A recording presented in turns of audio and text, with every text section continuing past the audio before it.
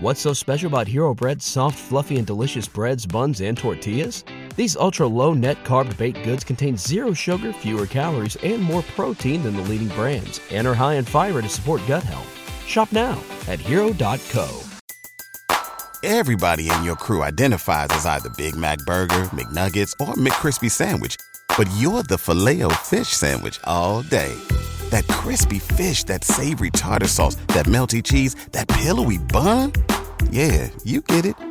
Every time. And if you love the Filet-O-Fish, right now you can catch two of the classics you love for just $6. Limited time only. Price and participation may vary. Cannot be combined with any other offer. Single item at regular price. Ba-da-ba-ba-ba.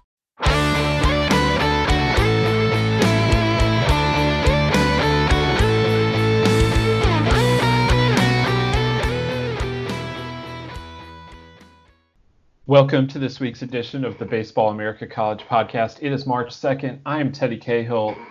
Joining me today is Joe Healy, and we have a new Baseball America Top 25 over on the website. You can check that out there. It was an exciting third weekend of college baseball. We had the Shriners College Classic. We had Georgia playing Georgia Tech on a weekend for the first time in 61 years. We had Clemson and South Carolina. We had a lot of stuff going on this weekend. So, Joe, we've got a lot to talk about today on the podcast as it relates to college baseball. Yeah, absolutely. I mean, the big weekend that we talked about on the podcast last week kind of ended up living up to that hype. You had a lot of interesting results out there, and of course that made our lives a little bit more difficult in ranking teams. I mean, statistically speaking, we're going to get a week sooner or later where it's easy to rank, or relatively easy to rank the teams because everybody won and it just kind of ends up being a lot of chalk. But this was, again, not that week, and probably was never going to be that week when I look back on it, just given how many ranked versus ranked games we had. And we had a whole cluster of them, for example, in Houston. And so it was always probably going to be a tough week to rank, but it was especially tough given just kind of the type of carnage, and we'll get into this, but when you have the two most successful teams in Houston being unranked Baylor and unranked Mizzou, you're bound to have some tough decisions to make, and boy, did we ever. Yeah, that's a fair assessment. And you mentioned all of that action in Houston. I was at Minute Maid Park to see all of that at the Shriners College Classic. Always a great time at the tournament. We mentioned before that it was the 20th anniversary, and the Shriners Hospital for Children, they do a really great job incorporating their patients into the baseball. The baseball is fantastic, but for me the highlight every year is seeing how the players interact with those kids and just how meaningful the weekend is for those kids to be around the teams, to be around the baseball, and to get the opportunity to just soak it all in what was a fantastic environment in Houston. There were 15,000 people at the tournament the first 2 days. The third day's attendance, Sunday wasn't quite as good, but it was very good again, especially for the morning session with LSU and Oklahoma, and we'll get to that game in a second. But overall, really good tournament again this year, and you had Baylor come out at 3-1. You had Missouri go 2-1. The Big 12 overall, it was a Big 12 SEC challenge format, and the Big 12 went 6-3 against the mighty SEC. And Joe, we'll get to more about the SEC's not so hot weekend in a minute, but if you consider that plus Mississippi State getting beaten at Long Beach, plus Kentucky getting swept at home by UNC, and Vanderbilt very nearly losing a home series to Hawaii, and it was an interesting weekend for the SEC. But just specifically to the tournament, were you surprised to see the Big 12 come into Houston and go 6-3? Yeah, I was. I mean, I didn't think that either side was really going to get just rolled. I thought it'd be a pretty even split. So to see the Big 12 come out on top is a little bit surprising to me. And I think it's because, to look at the big picture, I think a lot of that is because those teams came into the weekend, and we talked about this in previewing it. Those teams came into the weekend with a lot more questions, or so we thought. We weren't sure what to make of Baylor coming off of losing a series to Oral Roberts, and Oklahoma was pitching well, and boy, did they ever over the weekend. But The offense was still a question mark, and Texas were still kind of waiting to see what they are, and there are any number of outcomes for them. And when you took that on the whole and then looked at the other side and said, well, Arkansas is really rolling, and we really like LSU's talent. We had them ranked in the top 15, and we know Mizzou is gonna pitch well, so that just felt more certain that side of the ledger. But then the Big 12 comes in, goes 6-3, and obviously a big part of that was, what really kind of upset the apple cart here was just kind of the shocking 0-3 weekend for Arkansas, which was the team that, we went into the weekend and I said, this is a weekend where Arkansas can really go in there and dominate this field and go 3-0 and show that, hey, look, we're the team to beat in the SEC West, far and away, and we're a team that should be considered among the top contenders for the national title. And this was that opportunity, and it was the opposite. They end up going 0-3, and there are certainly some questions to be asked there now. So that was really, to me, that's really kind of what maybe upset the balance a little bit, is you didn't expect that. If Arkansas, wins a couple games there, suddenly you're talking about a more even split. So I think that's really where the balance shifted. But certainly a good week for the Big 12 at large, particularly for a Baylor team that, you look at the stats and you look at the results and you're still maybe even in hindsight not sure exactly how they pulled it off, but here they are. And certainly this kind of rights the ship for them after that kind of down weekend, losing 2-3 to an Oral Roberts team that in and of itself has been up and down so far this year. Yeah, the Baylor 3-0 and the Arkansas 0-3, really were not what I don't think anyone would have expected this weekend. And, for Mizzou to be the only SEC team above 500 in the tournament was definitely not what anyone would have expected coming into it. So yeah, it was a little weird, but sometimes weird things happen at Minute Maid. It's a big environment. It's a different stadium. We talked about some of the quirks there, and Baylor, for one, just seems to really play up to the tournament every time that they come, and they put on a really, really good show, at least in the last 5 years under Steve Rodriguez. That seems to be the Bears' MO in Houston, is that they come in and play really well in that environment. So Big 12 goes 6-3, and one of the big stories coming out of it was how well Oklahoma pitched, because Dane Acker threw a no-hitter on Sunday in Oklahoma's finale against LSU. It was a phenomenal game. Acker and LSU starter A.J. Labus had dueling no-hitters through 7 innings. That was different. I can't say I'd done that before. And you see the way that those two guys go at it, and it was awesome to watch. And then Justin Mitchell ultimately hits a home run on the first pitch of the 8th inning to give Oklahoma the lead. That's Oklahoma's catcher, so he really had a big hand in all of this as well. And then Acker comes out and grinds through the last 2 innings with that 1-run lead, and Oklahoma goes on and gets a big win. When you look at what that meant for the Sooners, that meant they went 2-1 on the weekend, and it meant that they go home feeling really good about themselves. LSU, on the other hand, goes 1-2 and goes back to Baton Rouge with some questions. But Acker's performance in the moment was phenomenal, and it really showcased just how good Oklahoma pitching can be when you have Cade Cavalli, who struck out 11 in 5 innings on Friday night, and they brought in some really talented relievers and Wyatt Olds and Jason Ruffcorn to close that game out. And Levi Prater started the second game really well, didn't finish it quite as well, and the Oklahoma bullpen gave up 4 runs to Missouri to blow the lead ultimately. But in totality, it was an impressive pitching performance on the weekend for the Sooners, really highlighted by Acker's sensational day. Yeah, heck of a day for him individually, and I think that's important for a couple of reasons. I mean, one, it really does, show, to your point, show kind of the ceiling of what Oklahoma can accomplish on the mound. That was always the unit that we felt most strongly about when it comes to Oklahoma. But if Dane Acker is not, this is breaking news, Dane Acker is not going to throw a no-hitter every time out. However, it does show what he is capable of when he's really going well. And so the other thing that does, though, is that you mentioned Levi Prater and how he started well and maybe didn't finish well. And this is not any sort of inside, information or anything like that, but I'm just saying it does kind of open up the possibility of if they decide, Wyatt Olds has started in the past. They have a really good midweek guy in Ben Abram. It does open up the possibility of, Skip Johnson and his staff looking around and saying, we could maybe flip Prater into some sort of reliever role where he's throwing twice in the weekend, or he throws 5 innings here or 5 innings there. It does kind of feel like it opens up a little bit of flexibility for Oklahoma if they want to go that direction.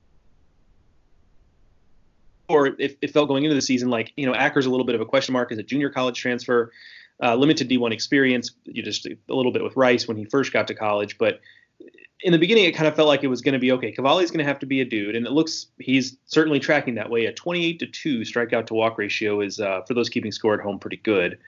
So he's tracking that way. And then Prater behind him was going to have to be what he was last year. And he still very well may not. I am certainly not off the Levi Prater bandwagon. But I'm just saying it does kind of give them a little bit of flexibility they maybe weren't sure they were going to have before. And so I think that's huge. And obviously the offense is the bigger question for Oklahoma. But I wrote this in the top 25 recap that the Oklahoma offense has been perfectly good, and that no more, no less. If they hit like they have so far this season, I think they're going to be in really good shape given what they can do offensively. Are they going to have games where one of those starting pitchers shoves and they lose 2-1? Absolutely. I think that is bound to happen. But they're also positioned to win a lot of games 4-1 because they have swung the bat fairly well. Not great, but they also haven't really been an anchor for the team so far. So they'll have to keep that going. But early returns suggest that this team has shown offensively enough improvement to give you confidence that this is more than what they were last year when a lack of punch in the lineup really kind of hamstrung what they were able to do. Yeah, and I think 2 pretty big developments that we've seen so far have kind of given you more confidence that the offense can be that. Tanner Treadway was a factor last season, but now he's crushing the ball right now. I don't know how long that's going to last. He's hitting above 400. Obviously, he's going to come back to earth on some level. But if he can continue to be a big-time offensive force in the Oklahoma lineup, that's significant. And then freshman third baseman Peyton Graham is looking really good in that order as well. And so if those 2 guys can keep it going on a pretty high level, and then you throw in Hardman and Justin Mitchell's been going pretty good too, and you got like a guy like Brady Lindsey, and all of a sudden it looks like a pretty solid lineup, especially when you consider the fact that Oklahoma's not going to be asking its offense to give it 5, 6, 7 runs a game. They will be able to win a lot of games 4-2 or 3-1 or whatever with this pitching staff. So.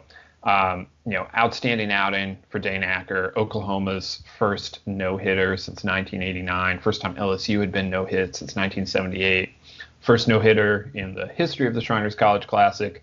All of that goes to Dane Acker, who really pitched an amazing game. And I don't want to lose sight of what A.J. Labus did either. That was a really phenomenal outing for him as well, and really goes a long way to showcasing what LSU has on the mound as well. When those are your Sunday starters, you're living right for both LSU and Oklahoma.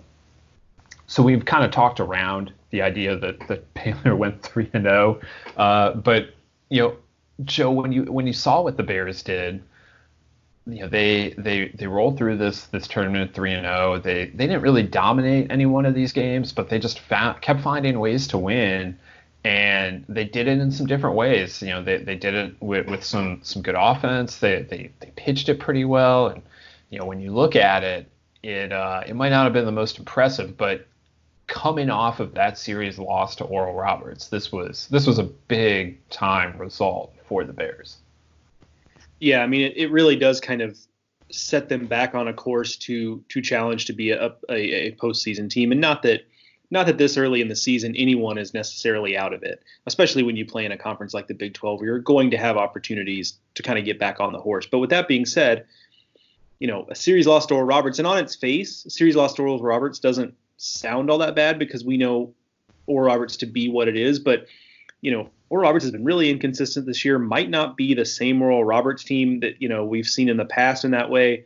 So we'll have to wait and see on that. So, maybe that's, grading on a curve. Maybe that's not, quite the series loss that it has been in the past. So Baylor was really in need of a weekend like this, and they absolutely got it. And you're right in that it wasn't dominant. The starting pitching was just kind of okay. It was kind of what we've come to expect from even Baylor last year, where they were kind of getting it done with guys that aren't lighting up a radar gun and really don't the measurables just maybe aren't there in the same way that you see with other regional caliber teams if they continue to win games. And to your point, I mean, they kind of play up in this tournament, and I think they in general play up. And we came into the season talking about Baylor being a tough team to peg, but I was fairly confident that they had a pretty high floor. And I think part of that is some of the veteran leadership here. Part of that is Steve Rodriguez as a head coach. I think what maybe has raised the ceiling a little bit has been, what Nick Lofton has done with the bat. He's always been a good contributor for Baylor. He's never been kind of the stereotypical light hitting shortstop. Like, you compare him to a guy like Brandon Zaragoza for Oklahoma, who is very, very good with the glove and probably gets a little bit underrated with how good he is with the glove because he doesn't typically hit very much. Like, Nick Lofton has never been that profile. But this year he is showing a little bit of a sign that maybe he's a little more physical, a little bit going to hit with a little more power. So we'll have to see if that continues to track that way. But early returns on that are good. So I think that raises the ceiling a little bit. If Nick Lofton is going to be a guy that, can muscle his way to a Big 12 Player of the Year type season, that obviously changes the trajectory for Baylor a little bit as well. So, it's I think this series or this tournament got Baylor back to kind of where, at least in my mind, where we kind of had them coming into the season, where could be a regional team, could just miss out. But coming out of last weekend, I have to admit, I was a little bit worried that maybe, they were a couple standard deviations lesser this year than we had predicted, and that maybe it was a team that just wasn't ready to compete at a high level. But certainly what they did this past weekend changed my mind on that. Yeah, I think that's right. And I think that, what Nick Lofton has done offensively has been really impressive. I wrote about this on Saturday night. You can check that out over at baseballamerica.com. But to this point, half of Nick Lofton's hits this season have gone for extra bases. And, that is really significant both for Baylor, which is trying to replace its three biggest home run hitters from a year ago, and also for Nick Lofton as he goes and scouts are evaluating for him in the draft this June. So those two things, kind of marry here in that, like, if Nick Lofton hits for a bunch of power, it's good for everyone. And, he's doing it right now without really sacrificing a whole lot. And, he's not the kind of hitter that would sell out for power. I just think that he's finding a way right now to tap into it in a way that he hasn't before. Steve Rodriguez said that Lofton made a couple of adjustments just at the plate to just keep trying to get better. And so far so good. We'll see how long this power surge continues, but at least in the moment, it's very significant for Baylor, which has some power up and down the lineup, and I think that's the way it's going to have to be. It's going to have to be a group effort offensively for Baylor. That you're going to need Mac Mueller, you're going to need Andy Thomas to support Nick Lofton. And if they're able to do that, I think you're looking at a pretty good Bears team, and one that is going to make life tough for everyone in the Big 12 this spring. So on the flip side, Arkansas went 0-3, and the Hogs, finished out the tournament with a 3-2 loss on Sunday night to Baylor. They did it without Casey Martin, who was benched for the game. Things did not go the way Arkansas was hoping this weekend. They didn't get great starting pitching. They, especially in that Saturday game against Texas, where Patrick Wicklander got knocked out really early. Connor Noland was solid on Friday, but nothing incredible. The offense was okay, not great. and so they come out of here 0-3, and after a really nice start to the season at 7-0 and an impressive 4-game sweep last weekend of Gonzaga. Joe, what do you make of Arkansas as we sit here on Monday morning now? Just a tough weekend. Arkansas is a team that I'm not overly worried about moving forward. But it's important, I think, to define that when I say that I'm not worried about them. And this is going to be repeating something that we've said, maybe even ad nauseum. Maybe we've talked about it that much. But Arkansas is the type of team that I really don't worry too much about them when it comes to the regular season. The offense is good enough to really kind of bail out the pitching staff on days when they're not at their best, and there is enough pitching depth there that they can usually piece things together to win weekend series, to be successful in the SEC. Now, that changes a little bit when you start talking about them going up against a team like like a Vanderbilt or Georgia, where that on the flip side they're going to pitch really well and you're going to have to match them to a certain degree. It gets tougher there, and it also gets tougher when you come the postseason time, where you're going to be seeing, Friday night guys, everybody's best shot, and you're going to be facing all good teams that all have, Friday, Saturday, and sometimes Sunday guys who are real dudes. That's when it changes a little bit for me, because we saw over the weekend that, to your point, Nolan was pretty good, but Wicklander got bounced early. And Cole Ramage is a guy who's pitched in a lot of different roles in his time at Arkansas, has never necessarily really stuck when he's been in the rotation. So that's a question mark. Is it him moving forward, or who else could it be starting games for them?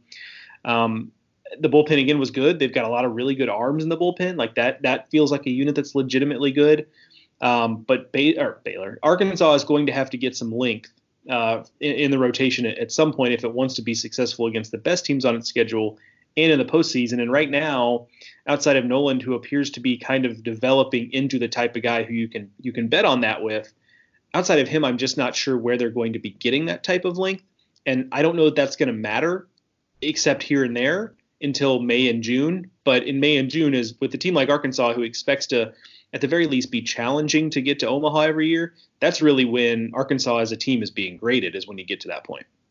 Yeah, I've been saying for what feels like months now that I have concerns about Arkansas on the mound in terms of frontline pitching, and the refrain from a lot of Hogs fans has been that the staff is incredibly deep, and look, it is. I was really impressed with a lot of the relievers that came out of the bullpen this weekend. They throw really, really hard, which is not surprising there at Arkansas, but you have to get starting pitching at some point, or you have to rearrange the way you're doing things and set up that it's just going to be, openers, bullpen games, or whatever it is.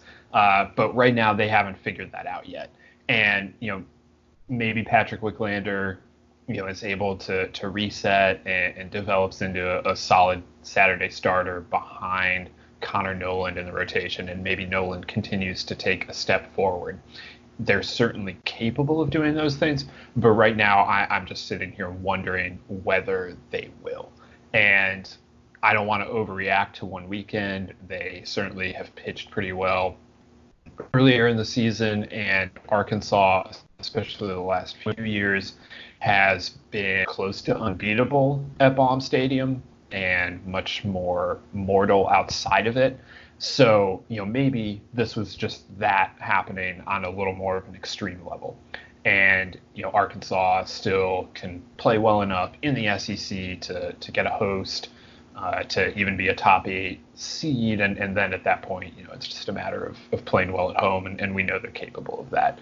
But, when you look at everything that happened this weekend, in terms of the, especially on Saturday, a lot of things went wrong against Texas, and a lot of those things probably won't happen again. That was just a very, very bad day that kind of clouded the whole weekend to an extent. So if they can avoid, that kind of thing again, I think they'll be okay. One thing I came away really encouraged by with Arkansas is just how good Robert Moore is. I think that's not a take. has watched what the freshman has done, and just pretty blown away universally. And he's a really good hitter. He's a really good defender. That was a really nice mid-season or mid-year addition. Right before the start of the season to get him to enroll early, and he is a bright spot on the weekend. Heston Kjerstad played really well. Arkansas will recover from this. They do have a tricky series this weekend against South Alabama, and it's going to be important that Arkansas plays well in that, because they start SEC play the weekend following at Mississippi State, and that's a tricky series, even if Mississippi State had a poor weekend themselves. All right, so before we continue looking at the action throughout the weekend in college baseball, want to get a word in from our sponsor, Get Roman. If you were to guess, Joe, on average, how many days people in the U.S. have to wait to see a doctor, what would you think? I would say it's in the range of 14 to 17 days. Well, you would be wrong. I'm familiar with that feeling. Americans have to wait around 29 days to see a doctor in major U.S. cities. So if you're dealing with a condition like erectile dysfunction, you want treatment ASAP. That's why our friends at Roman have spent years building a digital platform that can connect you with a doctor licensed in your state, all from the comfort of home. Roman makes it convenient to get the treatment you need on your schedule. Just grab your phone or computer, complete a free online visit. It's a free online visit, and you'll hear back from a U.S. licensed physician within 24 hours. And if the doctor decides that treatment is right for you, Roman's Pharmacy can ship your medication to you with free 2-day shipping. You also get free unlimited follow-ups with your doctor anytime you have questions or want to adjust your treatment plan. With Roman, there are no commitments, and you can cancel anytime. So if you're struggling with ED, go to getroman.com/BA for a free online visit and free 2-day shipping. That's getroman.com/BA for a free online visit and free 2-day shipping. A lot of frees there. That seems like a good thing. People like free. Typically, yes. All right, Joe, you wrote about it last week that Georgia and Georgia Tech were moving their series to a weekend. We talked about it on the Thursday podcast, that it was the first time in 61 years that the Dogs and Yellow Jackets were going to play a 3-game weekend series, and Georgia sweeps it. And you got to wonder, is Danny Hall trying to rethink the whole play at a weekend after that weekend? Boy, it was a tough one. And, the first game ends up looking a little bit close. And I guess maybe in some ways it was. I mean, Georgia Tech had a 9th inning rally on Friday that put them within a run and came up a little bit short. But, I mean, that game felt out of reach for a lot of it for a couple of reasons. One, Emerson Hancock was really good early. Now, that didn't quite hold. It was kind of a weird day for Hancock, but he was dominant early. And then Georgia put up 5 runs, I think, in the 4th inning. Tucker Bradley hit a massive home run. A quick thing on that real quick. I'm prepared, and I tweeted this. I'm prepared to say that bat flips have, as baseball has kind of loosened its bat flipping being a social moray in baseball, that has loosened a little bit last couple of years, which I'm all for. But now, because they've been so prevalent, I feel like maybe bat flips are a little passé, and maybe they're looking for something else. So I'm willing to say that 2020 might be the season of standing at the plate for an extra beat and like gazing longingly at your home run as the new bat flip. It's a little harder to do that with style, maybe, unless you're like kind of a lefty with kind of that, smooth follow through. But I think of, a guy like Kenny Lofton, who was not a big power hitter, but he was really good about doing that kind of thing. Barry Bonds famously did a lot of this. So, I'm here for it if 2020 is the year of kind of staring at your home runs from the batter's box. And on that one, Tucker Bradley, in a respectful, simple way, he wasn't doing anything crazy, but, took an extra second to watch that home run leave the ballpark, and deservedly so, because he got all of it. So, but yeah, I mean, it was just a tough weekend for Georgia Tech. That like I said, that Friday game felt out of reach. And then at the very end, they made a run, but the last 2 days were really just not competitive in any way. And it kind of continues to go back to, what is Georgia Tech going to get going to get on the mound. From Zach Maxwell, a freshman who has looked really good in spots, but has struggled with control, and Jonathan Hughes, who's a fifth-year senior, who's had such an up-and-down career, and you're really rooting for him to kind of make good on the promise that he showed when he got to Georgia Tech, but things haven't gone altogether great for him so far. And Court Rodig, and that was kind of the question with Georgia Tech, and against a Georgia team that offense is not really their forte. Outside of Tucker Bradley, who's been absolutely outstanding, outside of him. And perhaps Ben Anderson, it still hasn't been necessarily an electric offense, but against Georgia Tech, they really put up runs in bunches, and maybe that's a little reason for alarm with the Yellow Jackets. I'm a believer in the offense in particular. I mean, they are still getting good seasons from, a lot of their biggest guys in the lineup. They're waiting on a couple of guys, notably Barron Radcliffe, to come around after he was so hot at the end of last season. So I'm a believer in that part of it. It's just we're asking the same questions we're kind of always asking about Georgia Tech, and getting blown out a couple of times by a Georgia offense that we probably had just as big, the question is just as big about their offense as we did about Georgia Tech's pitching. And certainly Georgia got the upper hand in that particular matchup. Yeah, absolutely. It wasn't so long ago that I was looking at UGA and wondering why they lost a game to Santa Clara, and why it had been so hard for them against Richmond and Santa Clara. And now I'm looking at it like, wow, you just swept Georgia Tech and did it very convincingly. And we have the Bulldogs up to number 4 in the Baseball America Top 25. So it was a loud weekend for the Dogs. And, Wilcox was really good on Saturday, and, it was, potentially the best game of his career, and he did that, there in Atlanta, on the road, as it were. And if they're gonna, if Hancock and Wilcox are gonna pitch the way that they pitch, the Georgia doesn't need a ton of offense, but it is now showing that its offense is maybe we maligned it more than was necessary.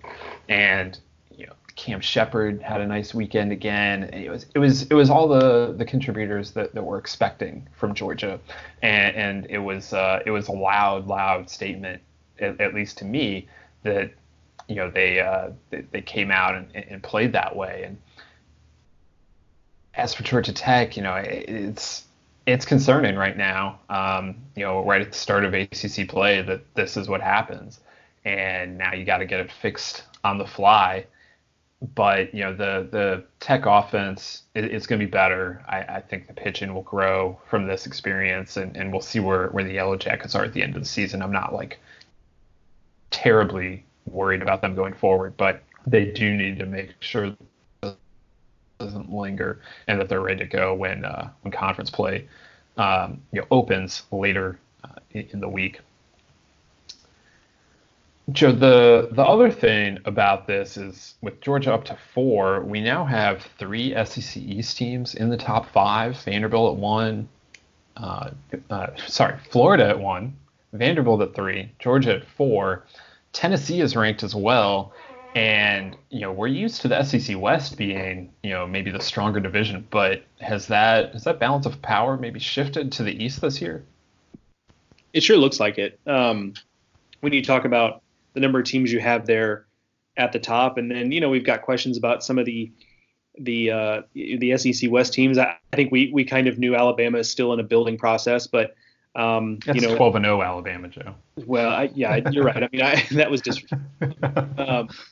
But I think we think that's still a program in a building phase. And then maybe with what we saw from Texas A&M, they really struggled over the weekend. Just as a quick aside there, I mean, so perhaps the SEC East, at the very least, with the combination of those teams at the top of the rankings and a team like Tennessee really showing well, at least for now, maybe that balance of power has shifted. And the SEC West teams that we're talking about as being the team to beat on that side of the conference, I mean, are obviously Arkansas, who we already talked about, and Ole Miss, who we'll talk about shortly. And I really liked what I saw from Ole Miss in a lot of ways. over the weekend when I was at the Keith LeClaire Classic, but it wasn't a team that I thought, oh, this is a team that's going to run roughshod over the rest of the division. It wasn't that for me. It's a team I like, but a team I don't love. Whereas there are 3 SECS teams that are really easy to love, SEC East teams that are really easy to love, and a Tennessee team that is at the very least smoking hot right now. So, I think maybe we've seen a shift in terms of the SEC East being better at the top and maybe deeper. Who knows? All right, let's. I know the show doc says something else right now, but you brought up Ole Miss. Let's talk positively about the SEC West for a second here. Ole Miss goes into the Keith LeClaire Classic, hosted by East Carolina annually, to honor the late coach who did so much for the Pirates, and it's an outstanding tournament year after year. Ole Miss goes in there, sweeps through a pretty solid field, and is now up to 9 in the top 25. First time this year the Rebs have been into the top 10, and suddenly they're the top ranked team from the SEC West in the BA top 25. And we've talked about them before. We talked about what they did opening weekend against Louisville, but we haven't really talked about them a whole lot since, because they've just been kind of just going about their business. And it was kind of more of the same this weekend. It was just on a bit higher stage and away from home for the first time, and it seemed like Nikki and Hoagland were really strong for the Rebs, and the offense just did its thing throughout the weekend against East Carolina, Indiana, and High Point. Yeah, it's a team that if they're going to succeed at the level they can, if they're going to reach their potential, I think it's going to be a pitching-led group, just with Nikhazy at the front and Gunnar Hoagland right behind him.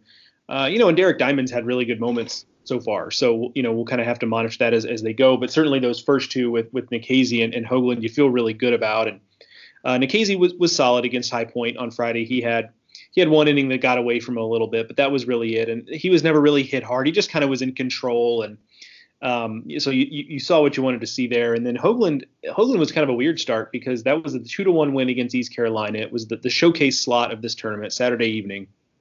And you look at the line, and it looks like he dominated. It was just 1 run against East Carolina, and I think it was 6 that he ended up throwing. Checking it now. Yeah, 6 innings, 5 hits, 1 unearned run, 1 walk, 8 strikeouts. And you look at that and you're like, oh, he was really kind of knifing through the ECU lineup. And I can tell you from being there, and part of it maybe was that it was a cold night. It was really brutally cold. The wind was blowing. So maybe that was just part of it. There's kind of like a suffering element to it, but it really didn't feel like he was cruising. I mean, East Carolina was putting decent at-bats together, but it just felt like one of those starts where every pitch was really being fought hard over, but Hoagland was just super hyper-focused on it, and you could see that he was locked in and that he was battling every pitch. He wasn't giving any pitches away, which all sound like terrible cliches, but that's what that game was kind of a manifestation of all those cliches that pitching coaches tell you about their pitchers, that, oh, he didn't have his best stuff, and he admitted that. He admitted as much after the game. Didn't have his best stuff, but he really came to compete, and that's how they ended up winning that game 2-1. I also really liked the bullpen pieces they had out there with Taylor Broadway and Max Schofi and Braden Forsyth. Forsyth against East Carolina made it a little bit interesting, walking a leadoff guy. They had an error, so there was a little bit of stuff going on there in the ninth, but he closed out that win against East Carolina. So I really liked the individual pieces in the bullpen. I think that could be a strength. Offensively, it's interesting. So what they are doing really well, and what I think they'll be able to continue to do, is drive the ball out of the ballpark. 21 home runs coming out of the weekend. So you do quick math, that's 7 home runs a week, and it feels like that might be an untenable pace. But I think what you can see is the makings of an offense that may be a little bit feast or famine. Now, I think what Anthony Servideo is doing, where he has 4 home runs on the year and is hitting well over 400, I think that is sustainable, because you see, when you talked about Nick Lofton not selling out for power, that's similar to what Servideo is doing. He's just hitting the ball with authority. He's also taking his walks. He has 12 walks on the year. And that was a big part of, what I talked to Coach Bianco about on Friday, because he walked 3 times in that game against High Point, was that he's not jumping out of his shoes to try to hit the ball out of the ballpark, or jumping out of his shoes to hit line drives into the gap. He's really just kind of the same guy he's been, but he's more mature. He's got he believes in himself and being able to play at this level, and that's kind of what has allowed him to get to this point. So I think that is sustainable. Tyler Keenan being a big-time power bat is sustainable. But then you look a little bit further down, and you've got a guy like Cale Baker, who's hit some home runs, and a freshman Hayden Dunhurst at catcher, who's hit home runs. And, those guys are both hitting under 200 now. Both guys have really struggled with swing and miss. That's where, those guys are going to run into some balls, and maybe they get more consistent as the year goes on. But that's where I think the famine is you've got some guys in the lineup who, show the ability if pitchers leave balls up, or if they're facing an overmatched or a taxed pitching staff, they can run the ball out of the ballpark. I think there are going to be times when Ole Miss goes throughout the season and there's a lot of swing and miss, and there are some low scoring games because they just kind of get buried under whether it's strikeouts or non-competitive at bats, or, swinging from the heels a little bit. I think they're going to be a little bit susceptible to that. And maybe that matures and changes as the season goes on. And certainly I'd be, if I'm wrong, I'm wrong on that. But I was left kind of feeling like, yes, they've got some stars here, but I think there is going to be a little bit of, to use a phrase again, feast or famine with this group as the season rolls on. Yeah, I think in some ways that isn't surprising. The offense is so young, so new that especially early in the season, as they work to figure some of this out, that's what you'd be looking at there with the Rebels, and it will be interesting to see. But this was the first time they played on the road in a weekend, and they passed the test with flying colors, and with the 1-2 punch of McKaysey and Hoagland, I think they can be a very formidable team there in the SEC. You also had Indiana putting on a nice show there in Greenville. They go 1-2. They beat East Carolina in High Point, lost to the Rebs. But this is a team that now is off to a nice start to the season. The reigning Big Ten champs had a lot to replace. So far, it seems like they're going pretty well. They won one game on opening weekend against LSU, and had an impressive weekend last week in Mobile, and now go out and do the same in Greenville. They're starting to build something here. There's a lot of new faces, but it seems like Jeff Mercer has the makings of a really talented Hoosiers ball club again, which is really no surprise given the talent level that they have in Bloomington. But Joe, what you saw IU last year, you've now seen the Hoosiers this year. What are the similarities, and what are the expectations now for this Indiana team? I think it's a really similar team, actually. I mean, even with it being an experienced group in a lot of places, it's similar in terms of they're going to hit for some power. And by the way, I mean, they were a team last year that you really talked about this. They got the swing and miss in their lineup got talked about a ton. And I think this year it's actually, at least early on, has shown signs of being better in that regard. So I think that makes them really dangerous. And you look at the top with a guy like Elijah Dunham, a veteran who's really hot right now, really limiting his strikeouts and walking twice as much as he strikes out. I think that's a really great sign. Or a guy like Hunter Jesse, who's a new face there who hasn't struck out a ton. So it feels like maybe they've folded in a couple guys in the lineup. They're going to tilt that balance a little bit back in the other direction. One thing but it's not a surprise to your point that they're doing this because this is kind of what Indiana does. Also because, if you spend any time talking to Jeff Mercer, you come away knowing that he and I presume his staff are just really kind of big picture thinkers about baseball and about the way they build a team. And, one thing that when I talked to any of the Indiana players or talked to Coach Mercer on a couple of occasions this weekend was that, I mean, this success was great in and of itself, but they're really building toward, if we want to play baseball in June, we have to play in June situations. And so that was going to Alex Box Stadium and playing LSU and kind of, yes, they got blown out a little bit in that Friday game, but talking to Indiana's players after the games this weekend, they said, by Saturday, we knew we could play with them. And then Sunday we come out and we win the game. And this weekend it was kind of more of the same. I mean, it was, the game against Ole Miss was yesterday. They really battled. They felt like a little bit short, and it felt like maybe that was just a situation where Ole Miss had a little bit more on the mound than Indiana does at this point, which is not surprising given SEC school, Big Ten school, and kind of what goes into that and what we know about the two teams. But they played East Carolina Friday night in a good atmosphere. That's a June type atmosphere. and they really piled it on him. They got to Alec Burleson. Now, Alec Burleson is a particular matchup for Indiana that if Burleson's not going well, that's the type of pitcher that Indiana can really have success against, because Burleson can't rely on raw stuff to get it done. He's really got to locate, and he's really got to mix. And if that's just not going great for him, that kind of thing can happen. So I think that was a good matchup for them in that way. But it was a big atmosphere against a big-time competitor. They had a lot of success. They didn't let up. And so I think this is a team that's going to get better as time goes on. They're already quite good. And that's even when you consider that, Cole Barr and Drew Ashley, which are two of the guys that you can most set your watch to in this lineup, really haven't come around yet offensively. So we're still kind of waiting on those guys. And I think that's really good news for an Indiana offense that I think is already really good. It's really deep. I really like the depth here. They've added guys like I mentioned, Hunter Jesse, Jordan Fusey, who's a grad transfer from Samford, hit with a ton of power at Samford. I think that's a big addition. Colin Hopkins behind the plate has been really durable. He's also done a reasonably nice job with the bat. So there's that as well. Mound-wise, the guy that really impressed me was Tommy Summer, and that's going to have to be the case as time goes on. Jeff Mercer pointed to him as a big leader on the mound and said that, Tommy's really got free reign. If he thinks something needs to be said, like, I've given him the ability to say it. Like, he doesn't have to go through me. He is that type of leader. The stuff is just like a mid-80s fastball, but that changeup is really, really good. He locates well. He mixes it really well, disguises it really well. To use the trite phrase of tunneling, he does that really well with his fastball and changeup, and that's how he's successful. And I like some of the things I saw from Gabe Bierman, and to me, those are the two guys, Bierman and Summer, at least in the rotation.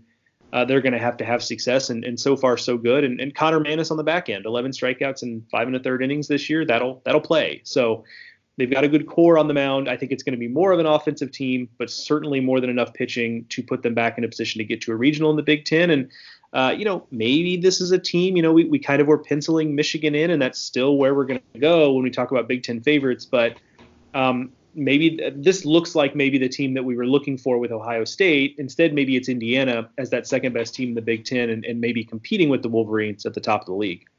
Yeah, I think that's right. We spent a fair amount of time on a podcast in the fall trying to figure out who Michigan's biggest competitor in the Big Ten would be this season. And, we came up with Minnesota and Ohio State.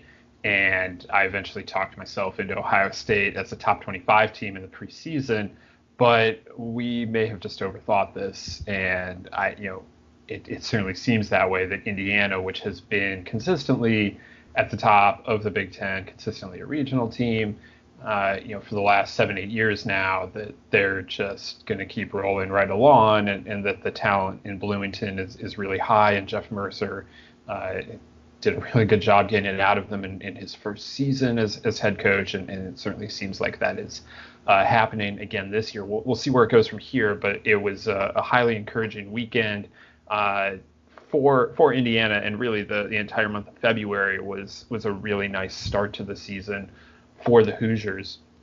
Now, East Carolina went 1-2. I'm not going to be too concerned about what happened at ECU this weekend. Playing Ole Miss is in Indiana. It's a tough draw, obviously.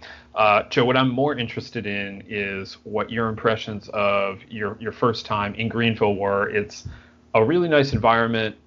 Mike Lanano wrote a feature about the atmosphere at East Carolina games at the regional a few years ago. You can dive into our archives and find that online.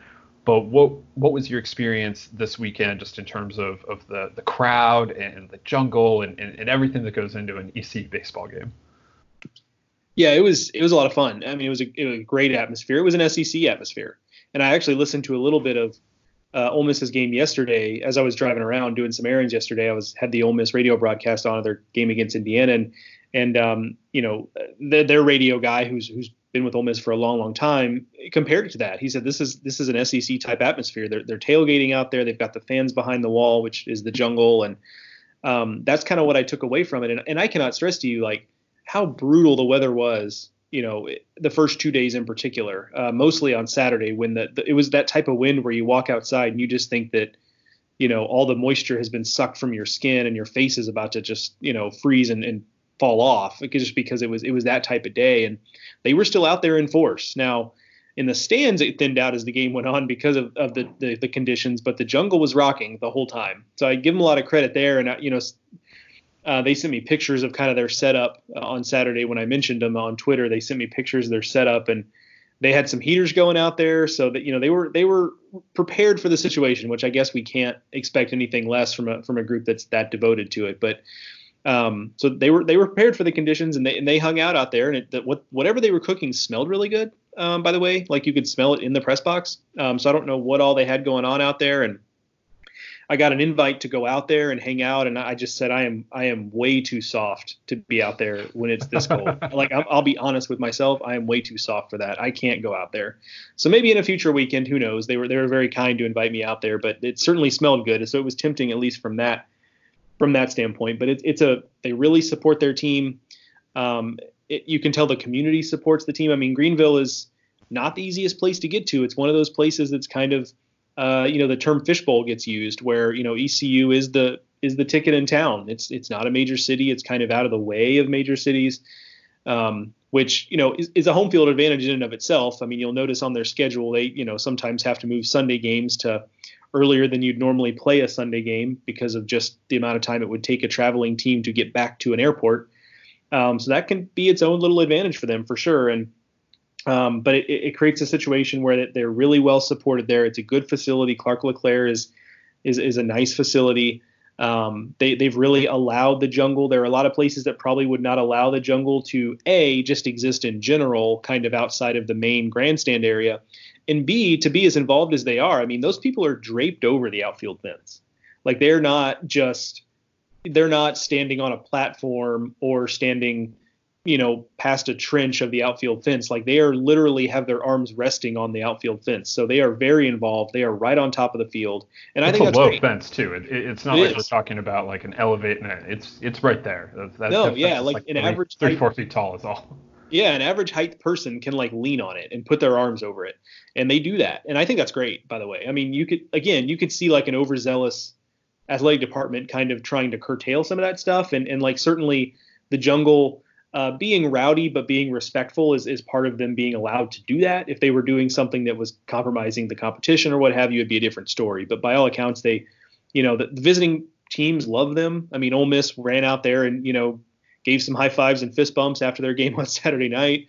So they kind of embrace the visiting players as well, which I think is a cool deal. So I enjoyed my time in Greenville. Looking forward to getting out there again, maybe when it's, 30 degrees warmer. So that should be a lot of fun too. But I came away pretty impressed with the atmosphere. ECU will certainly have better weekends. Like you said, it was a tough draw, but I still like them as a team to contend to win the American. UCF is obviously in that mix as well. That should be a fun race as the season goes on. But good time in Greenville. Looking forward to making a return trip. Yeah, speaking of UCF took 3 out of 4 against previously undefeated Cal State Northridge. Shouts to Dave Serrano. And so that's a really nice series win. They are up to 19 now in the top 25, and they'll play ECU to start American play in a couple weeks, and that series should be a lot of fun down in Orlando. That looks like the top 2 teams in the league, but Tulane continue to play really well this weekend, sweeping Middle Tennessee State, threw a no-hitter on Friday night. They're really rolling right now. And of course, UConn, we think is a really solid team as well. So the top half of the American has gone off to a really nice start to the season. The bottom half still fighting for it a little bit. Houston struggled this weekend. Cincinnati worked way harder to sweep Oakland than I would have expected. USF did get a nice series win against Northwestern. So some things rounding into form there, perhaps. And then Memphis, Hunter Goodman absolutely went off against Western Illinois. He hit grand slams in each of the games. Each of the 3 games, he hit a grand slam and drove in 22 runs on the weekend. I know Western Illinois is not the most impressive competition, but I don't remember anyone from Tennessee who played them on opening weekend doing that. So definitely shouts to Hunter Goodman for putting up the weekend that he did. He's just absolutely crushing baseballs there for the Tigers. So an intriguing race in the American, as always. So we talked about Ole Miss, and I think by podcast law, that means we now have to talk about Mississippi State, which went to Long Beach State and lost a series. The Dirtbags have now won series to start the season against Cal, Wake Forest, and Mississippi State. A really, really loud weekend for Beach. They won on Friday night. Adam Seminaris was outstanding, really shut down Mississippi State, who then bounced back and won convincingly on Saturday. And I know Joe was expecting more of the same on Sunday, that the Dirtbags wouldn't be able to come out and finish the series. But they proved the haters, Joe Healy, wrong, and went out, won the series on Sunday, and come out with a big series win. Eric Valenzuela has the Dirtbags rolling. They're into the top 25 at number 17. Just a fantastic all-around weekend out there in Long Beach. Yeah, I hate them so much. I wrote about them last week, as a matter of fact, but you can read at baseballamerica.com. Yeah, it's just, to me, the most impressive thing was that they, to your point, in all seriousness, was that they came back and won on Sunday, because I think we've seen those first two games. We've seen that movie before. Like a team that's playing well, but is expected to maybe kind of maybe expected to lose a series, or just you're kind of waiting for the other shoe to drop, plays well on Friday, usually behind a standout starter, which in this case was Seminaris. But then Saturday they can't keep up, they lose a game, and then Sunday the bottom kind of really falls out, or they're just not competitive. And that wasn't it at all. They came right back and won that game on Sunday, and that's what's most impressive to me, because that suggests to me that it's a team with quality depth. It suggests to me it's a team that really is ready to make this season different than the past two seasons. And it's one thing to say that, it's quite another to do it, but they really are walking that walk. I mean, the schedule they have is not quite as tough as they have had in each of the last 2 years, but it's still been really tough.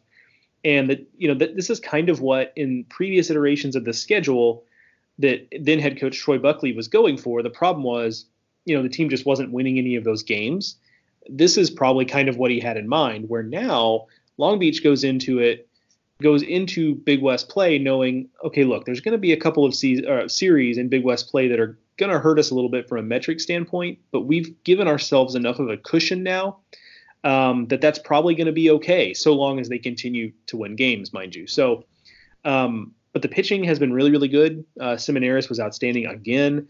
Luis Ramirez, a freshman, on Sunday coming out, giving up 2 runs in the first inning and then throwing up 6 zeros after that was really impressive. And I went on Mississippi radio earlier in the week to kind of preview the series, because I had written about Long Beach State. And, we kind of talked about the scenarios that could play out. And one thing I said that's key for Mississippi State is to not, and maybe we said this on the podcast, I forget, but the key was going to be Mississippi State not getting frustrated. Blair Field is a big facility. Adam Seminaris is a good pitcher. And I listened to a lot of that Friday game on the way back from Greenville. And again, I wasn't there. I haven't talked to anyone that was there necessarily, but it was a lot of quick at bats. And yes, Seminaris fills up the zone. You can't sit around and wait for a walk, because he's not going to walk you. But that was a lot of 1 pitch at bats, 1 and 2 pitch at bats, a lot of flyouts, in relatively deep, outfield that maybe in some other parks would get out, or at least would challenge to get out, that were just routine flies. And, so maybe it was some of that. Maybe it was just playing in a place that was unfamiliar against a really good pitcher, and they just kind of let that get to them. And it's very easy at that point to get frustrated and start having poor at bats. Again, that's just me looking from the outside, wondering if maybe that was a little bit the case. And the other side was Long Beach did exactly what they've been trying to do and what Eric Valenzuela said they would try to do. I mean, they're not going to be anybody they're not. And you look at the stat line, and sure enough, that's it. And yes, they got some power production from Leonard Jones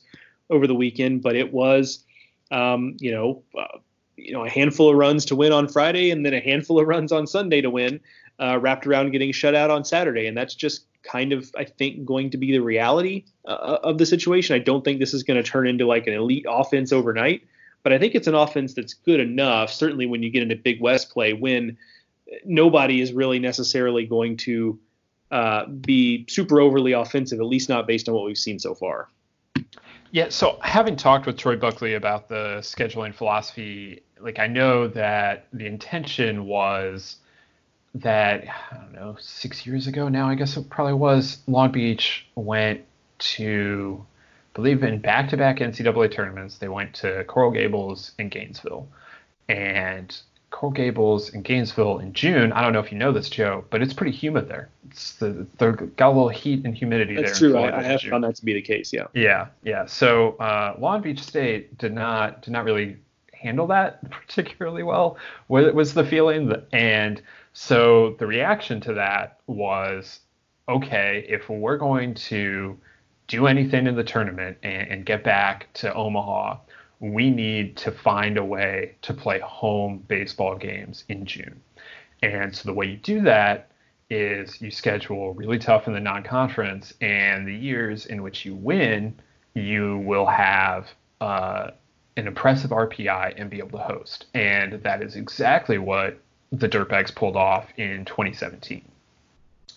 They have not pulled that off since, but that's what they're going for here. And I think one key difference with this schedule versus what we've seen in the last couple of years is that they have a ton of series at home. We talked about this with Cal Poly, that they also schedule very, very difficult. Talked about that with Larry Lee on the podcast. But in the past, they would go on the road a ton for those series. And this year, they get a lot of that at home. They get those teams to come to them. And it's kind of the same deal with Long Beach. I don't know if that's some happy accident that, like, just by the way the scheduling fell, that they got them at Blair this year, or if that was, an intended thing to do with the schedule. But that's the reality, and they've been taking advantage of it. Now, you don't get quite as much of an RPI bump for winning all these home games, but we expect Wake Forest is still going to be a solid team, probably a regional team. Mississippi State, we're still looking at them as a really good team. So these are wins that are going to hold up, that can propel Beach to that RPI you're talking about and beyond, potentially. That, if they keep winning games like this, and run through the Big West, we saw UCSB flirt with hosting a regional last year without probably the kind of schedule that Long Beach has this year. So, I'm not saying that Beach needs to win like 25 games like UCSB did in Big West play, but if they did, they would probably be hosting. So, we'll see where they go from here. But I think that, playing that kind of aggressive schedule is intentional. But what I don't know is intentional is whether they did it all at home. If they did do that intentionally, I think it's an absolute masterstroke right now. And they're in a position to get teams to come out to Blair Field. It's a historic stadium. It's relatively easy to get to by. It's hard to get teams to Cal Poly. We've talked about that. Long Beach doesn't have to worry about that. It's very accessible, to teams from the east. You fly to LAX, fly to any number of airports out there, and it's a good spot for them to be for recruiting purposes. So they're quite happy to be out there, and so this is a formula that can work. In the macro, and then on the field, it's a formula that can work too. Is the pitching is really high end, and I've been very impressed by what the Dirtbags have done to this point.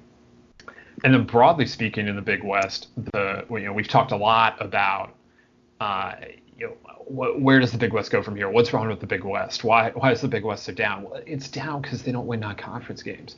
But this year, they're winning non-conference games. UCSB is 9-2, Beach is 8-3, Northridge is 8-3, Davis is 7-5, Hawaii has a winning record.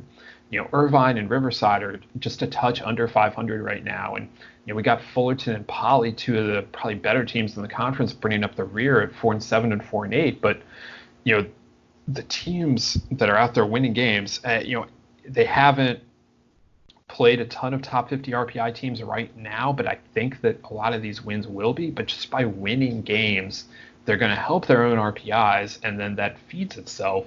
And then you're able to be more than a one bid league. I mean, to me, it's really been we talked a lot about what's wrong with the Big West. What was wrong with the Big West was they weren't winning non-conference games. And this year, at least several of these teams are going out there and winning in February, which is hugely significant for the league.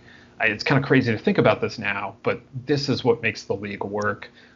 In May when you're trying to get multiple bids in the tournament.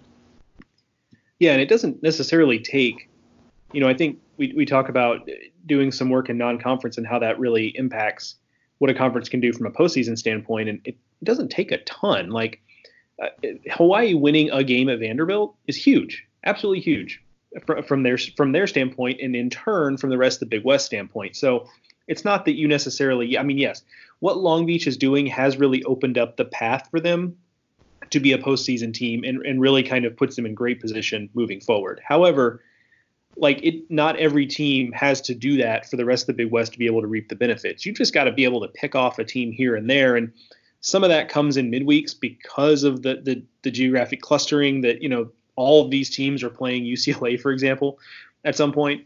But the bigger thing is when you play these series early on in the season, just don't get swept. Win a game, because that will be a big help to you and the rest of the Big West. And I think that's kind of what we're already seeing here with what Cal Poly has done, or something as simple as Hawaii winning a single game. They nearly won another one, winning a single game at Vanderbilt. Those are the types of things, the small things that end up paying big dividends down the road. So since we're talking Big West, let's touch on what happened at Davis over the weekend. It's things that I don't know if have been said on the Baseball America College podcast before. But yeah, let's talk about UC Davis. They played Loyola Marymount this weekend, and I keep saying this weekend in reference to one game because their first game took from Friday to Saturday as they played 24 innings. There's 1 inning less than the NCAA record, which you might remember as the Austin Wood game between Texas and Boston College in a regional in 2009. But this one went 24 innings. They had to suspend the game on Friday night because of darkness, picked it up on Saturday. Didn't pick it up particularly early in the day, picked it up like at 1 or 2 in the afternoon when they're scheduled to start their game. And as Joe wrote on Saturday, I'm sure the thinking there was, well, this can't go on too much longer, and then we can just go play the other game. Well, it did go on too much longer. They played like 10 more innings.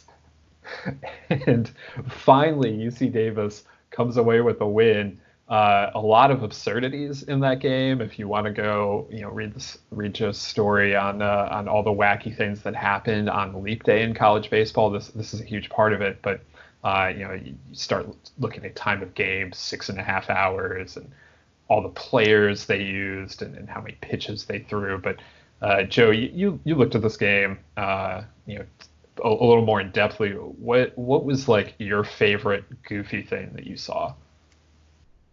Well, I think I really enjoyed being able to phrase it in my story as one game that was almost the equivalent in length of 3 games that took place over 2 days, because that's exactly what it was. I mean, my favorite thing in games like this is to look at the pitching side of it, because obviously, and you always see those really extended outings. So UC Davis had 4 relievers all through 4 or more innings.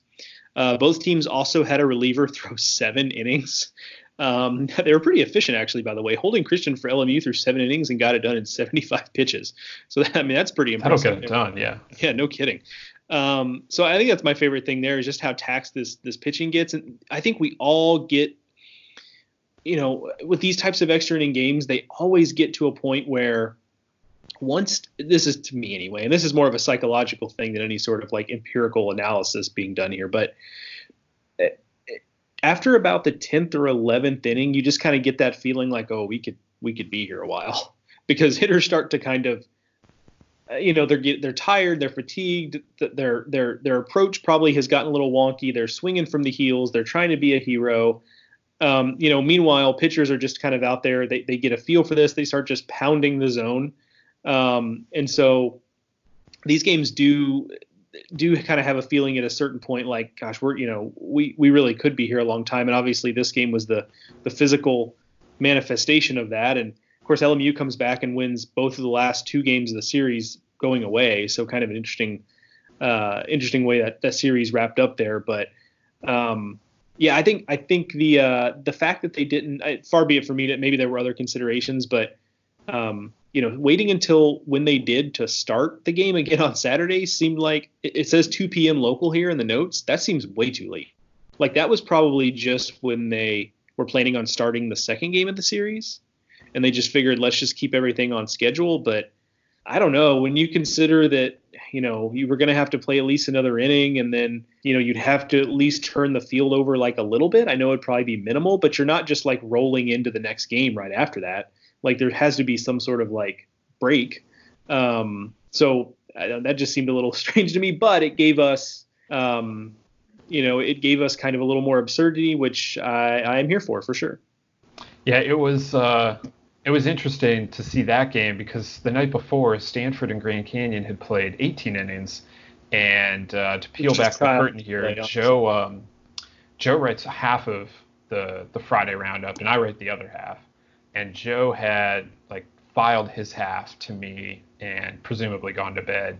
And I was still working to put it up, and Grand Canyon keeps playing against Stanford and it just keeps going and going. And I'm like, I got to add this to Joe's stuff. Because 18 innings felt like an incredible amount of game, and it was. They used 45 players in that game, and then the next day, Davis and LMU were just no, you think 18's long? Let's just play 6 more after that. That was impressive. And then Bethune-Cookman and Gulf Coast played 16 innings as well. It was a weekend for some marathon games. 18 innings. That's like part-time work. Yeah. I mean, that's just a doubleheader. What do you want? Yeah, I had 100% tapped out. I saw that you had that the next day. I was looking at the back of my eyelids when that game ended for sure. So I mentioned all the oddities of Leap Day, and Joe, you and I disagree on this. I thought the LMU Davis game was the craziest thing of the day, but you disagreed with me. You had a different favorite crazy thing that happened Saturday. Yeah, so I think we may have witnessed the weirdest no-hitter. Well, we were not there, but we had happen what maybe is the weirdest no-hitter in the history of baseball. Maybe not. That's probably a little bit extreme. Jason Stark, get at us. I want to know right, exactly. What the weirdest one is. Exactly. This has Jason Stark written all over it. But Liberty no-hit Marist on Saturday. And Noah Skiro, a name that you might know, started it off through 5 1/3 innings. But they only won the game 6-4. Marist got no hit and scored 4 runs.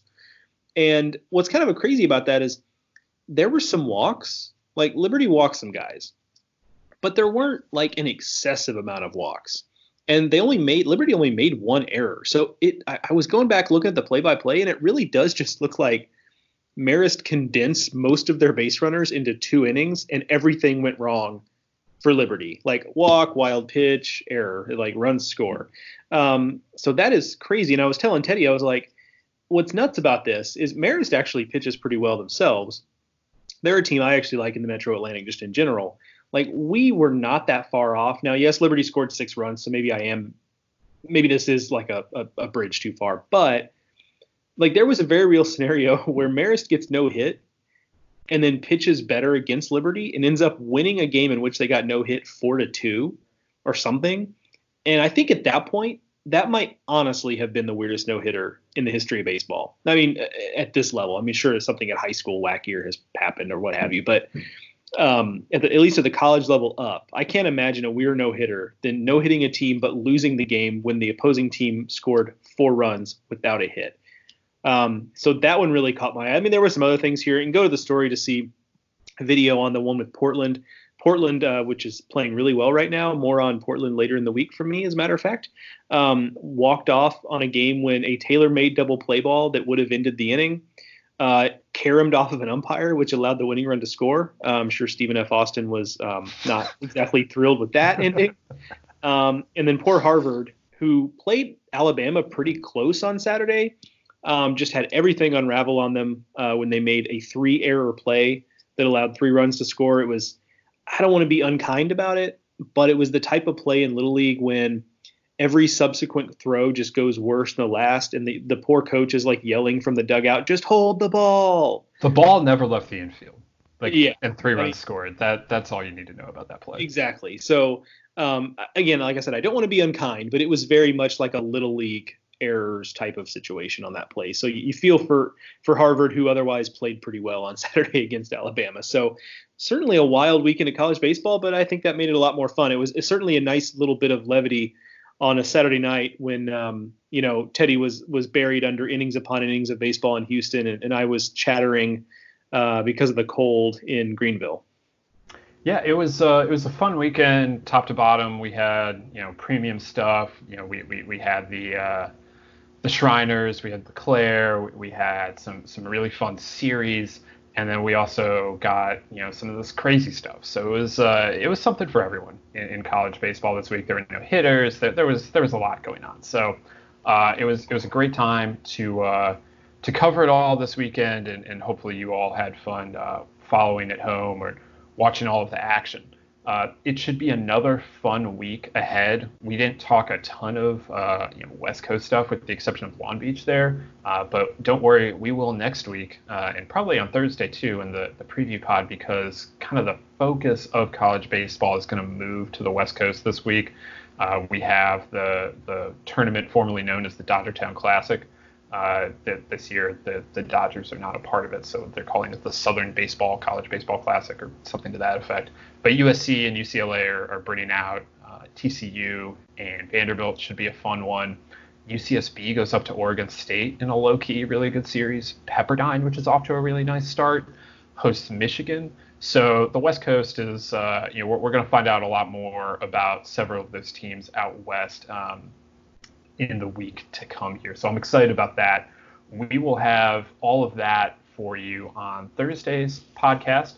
So make sure you are subscribed to the Baseball America College Podcast on your favorite podcasting app, be that Apple Podcasts, Stitcher, Google Play, Spotify, wherever you get your podcasts, we're probably there.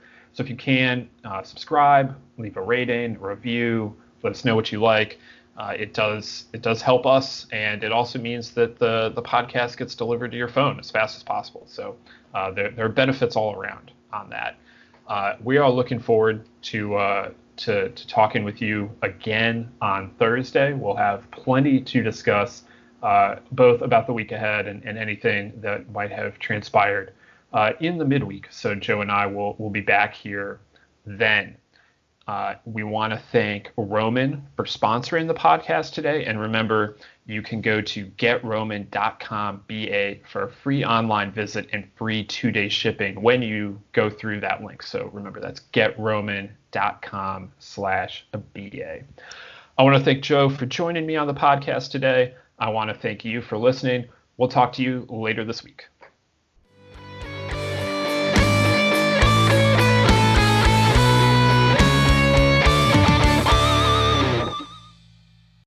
What's so special about Hero Bread's soft, fluffy, and delicious breads, buns, and tortillas? Hero Bread serves up 0 to 1 grams of net carbs, 5 to 11 grams of protein, and high fiber in every delicious serving. Made with natural ingredients, Hero Bread supports gut health, promotes weight management, and helps maintain blood sugar. Hero also drops other limited edition ultra-low net carb goodies like rich, flaky croissants and buttery brioche slider rolls. Head to hero.co to shop today. Everybody in your crew identifies as either Big Mac Burger, McNuggets, or McCrispy Sandwich. But you're the Filet-O-Fish Sandwich all day. That crispy fish, that savory tartar sauce, that melty cheese, that pillowy bun. Yeah, you get it. Every time. And if you love the Filet-O-Fish, right now you can catch 2 of the classics you love for just $6. Limited time only. Price and participation may vary. Cannot be combined with any other offer. Single item at regular price. Ba-da-ba-ba-ba.